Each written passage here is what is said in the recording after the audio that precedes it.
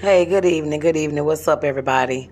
Um, I want to talk about how to cope with having an incarcerated loved one. And before I even get started, I want to start off by saying thank you to our whole entire village. Thank you so much to my family and my close friends for wrapping your loving arms around us and supporting us during this time.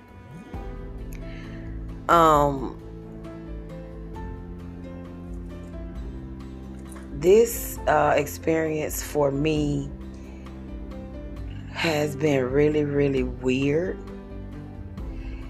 It has been complicated at times, sad at times, and this might sound weird, but comforting at times. And in the beginning of this, I honestly did not think I would be able to cope with this mentally.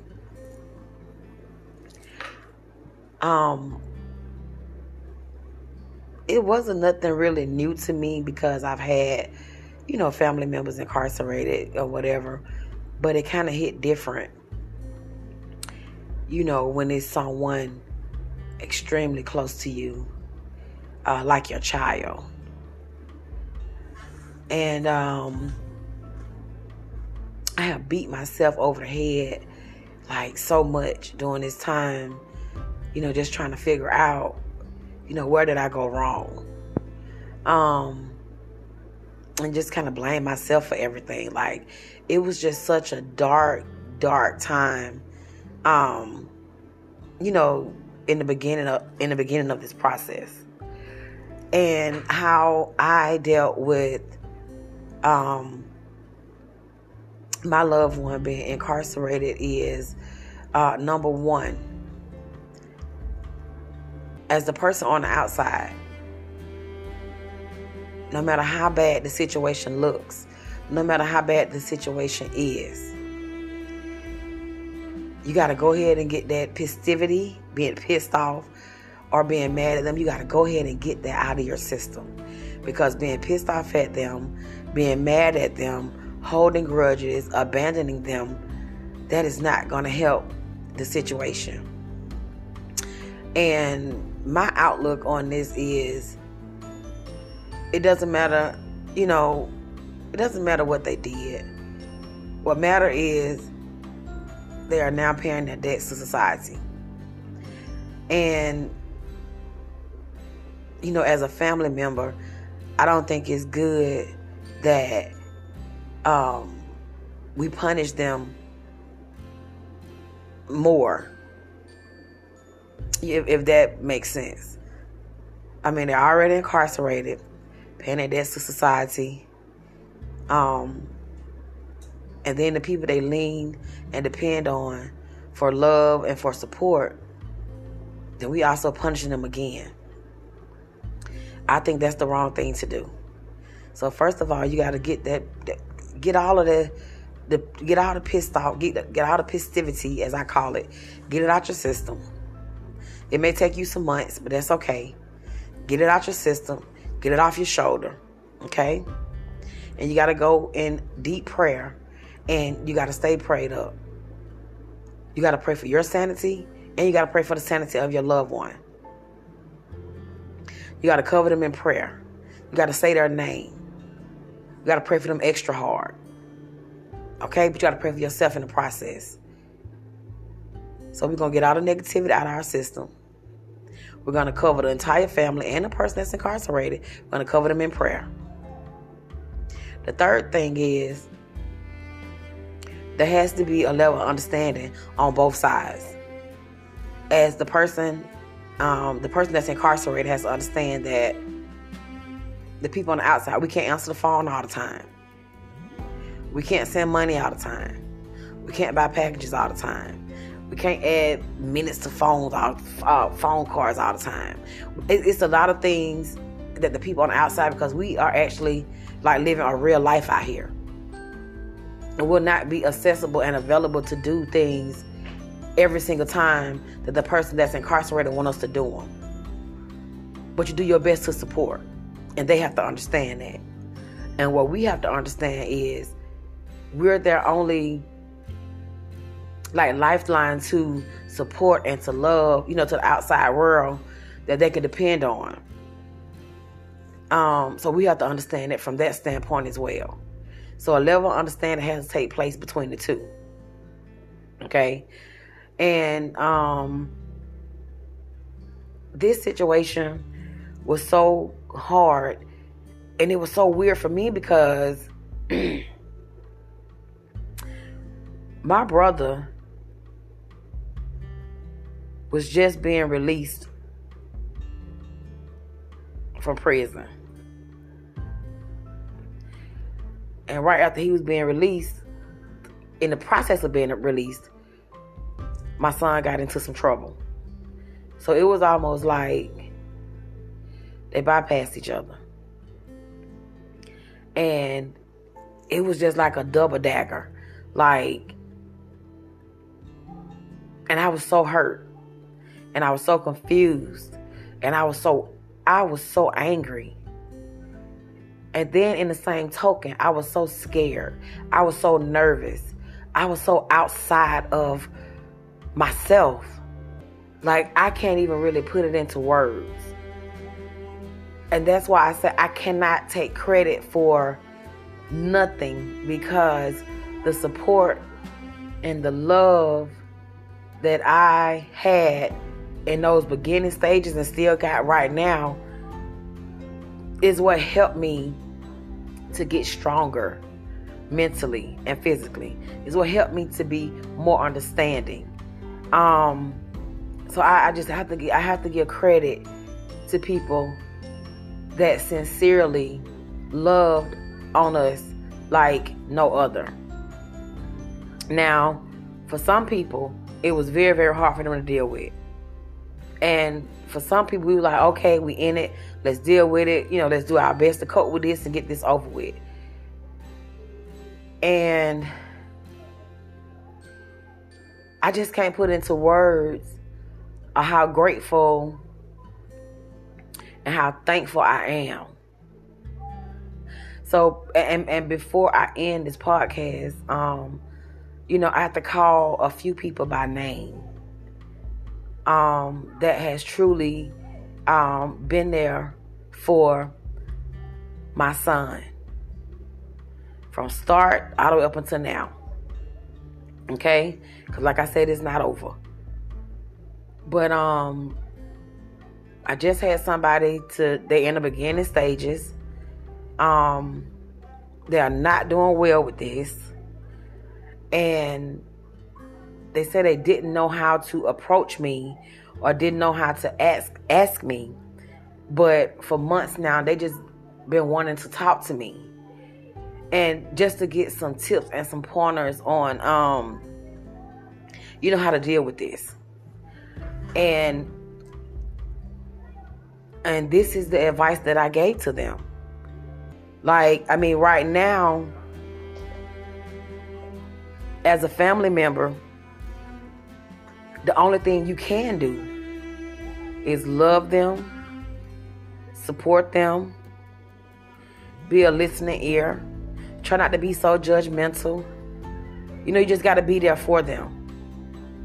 Because being mad at them and you still trying to wonder why, baby, it's over.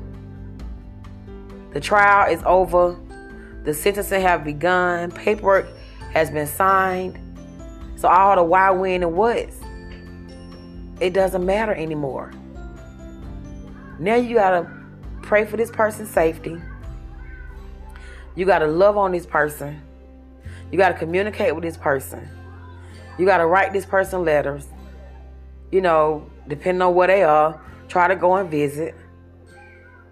And try to make sure they are, they try to make sure they have what they need. Because the last thing you want them to be doing is borrowing and all that barter and trade. You don't want that to happen. You know, and like I said, all the times you're not gonna be able to do it, but try to do what you can when you can. Okay, and for the person that's incarcerated, they got to be understanding as well. You cannot get mad. You know what I'm saying? When things are going your favor. So it's a to me, my personal opinion, it's a two-way street in every aspect of coping with the loved one that's incarcerated. It's a two-way street. Cause baby, I have clicked off like a light bulb. Not giving a fuck about his situation. I have clicked off. And so have he. But see, once we got to that level of understanding, you know, it kind of helped us to, our communication got better. You know, and I you know, now I understand, you know, how things work, how things operate. And see, I understand that because he communicated that to me. You know, so I opened my mind, open myself up to understand what he was going through.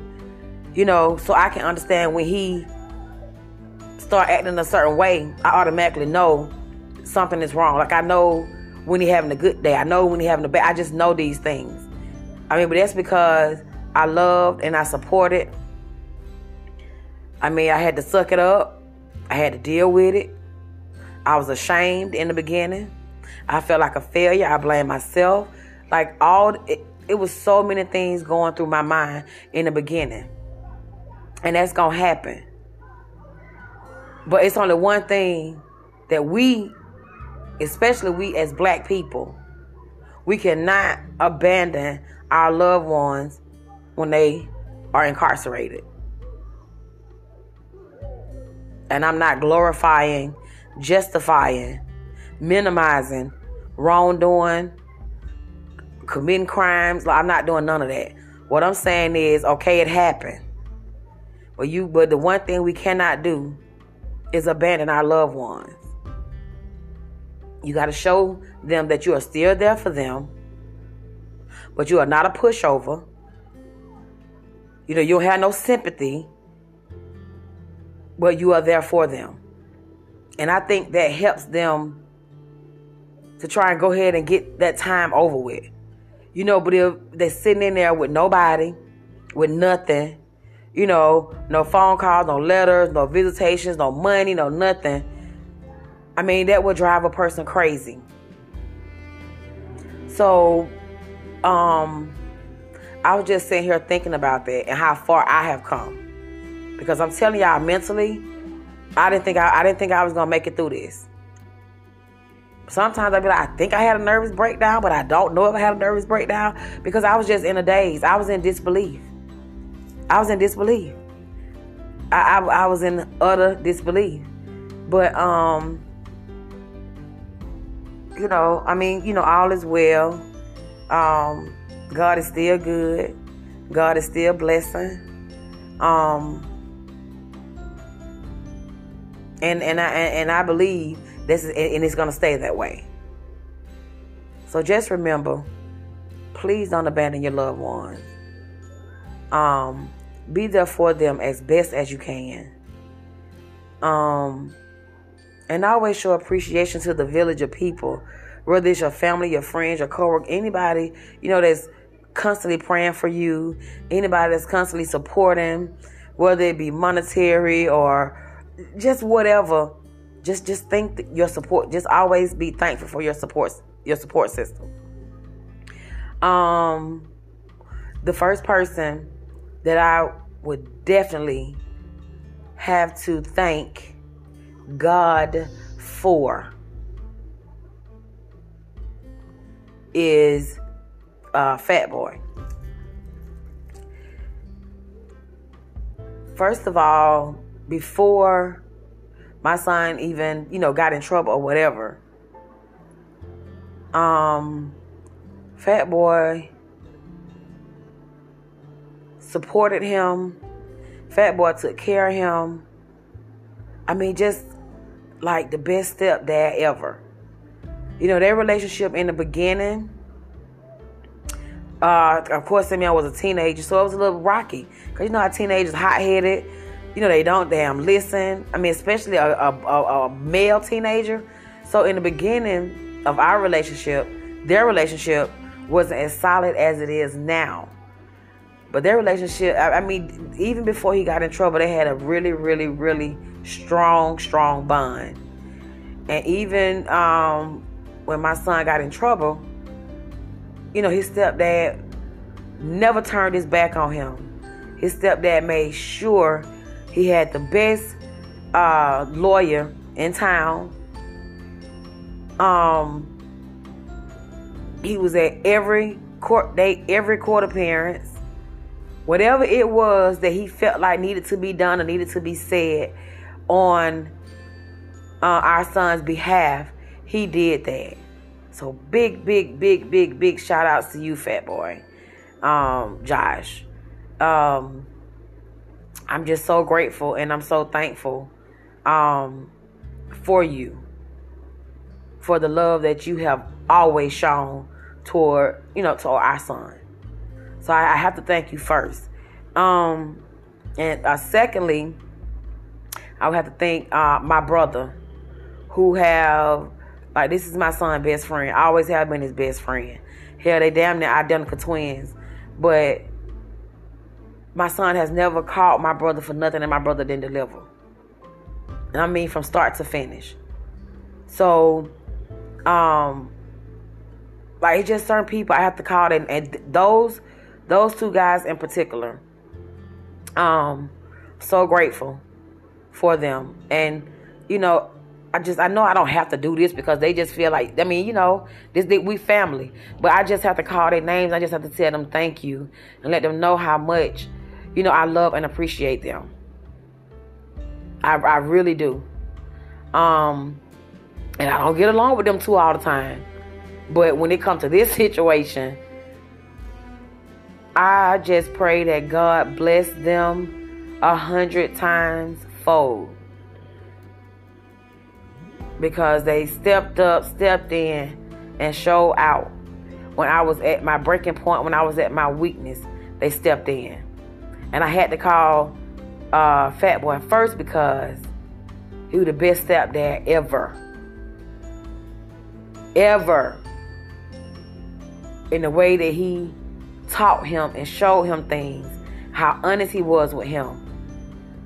And so I had to call his name. And of course my brother Boo Man. You know, I pray that God bless these guys 100 times fold. I could not have made it without them. I could not be at the comfort level that I am now without them. So I had to call their names. I wanted to tell them thank you. I didn't want this to be no more than 20 minutes, but I just wanted to talk about coping with a loved one that's incarcerated. And just remember, guys, number 1, do not abandon your loved one. Number 2, please pray for understanding. Number 3, get all of the madness and try to get that out of your heart. Support your loved one the best that you can. And communicate with them. That's really all they need to help them maintain and to help them keep their sanity, you know, while they serving time. Don't turn on them. And always remember to be thankful for the support system. Be thankful for the village of people, you know, if you have a support system. I'm blessed to have a support system. Some people don't even have a support system. So I just thank God for a support system. So y'all just please keep this in mind. I'm not ashamed at all. I'm not to blame at all. It took me a long time to get here. But God. I always say in my podcast, I talk a whole lot of stuff. And I talk about a whole lot of stuff. But one thing about me, there's definitely a spiritual side. What I do on Instagram, I mean, I'm a comedian. I do what I do. I like to make people laugh. You know, I like to talk about things that I know people like to talk about, people like to hear about, people like to read. But this is serious. And I just, if anybody is dealing with this right now, just listen to this podcast and see, once you get to this level, it makes it easy on both parties. Just take out the negative. Enough negative shit have already been done. Your loved one is behind the walls. That's enough negativity right there in itself. So you may as well get over it and try to pray and get through it. But don't turn your back on them. That's the worst thing you can do. Ebony has spoken. Thank you all for joining Ebony Speaks. How to deal with a loved one that's incarcerated. Y'all have a blessed day and have a safe holiday. And please drink responsibly. Peace out, good people.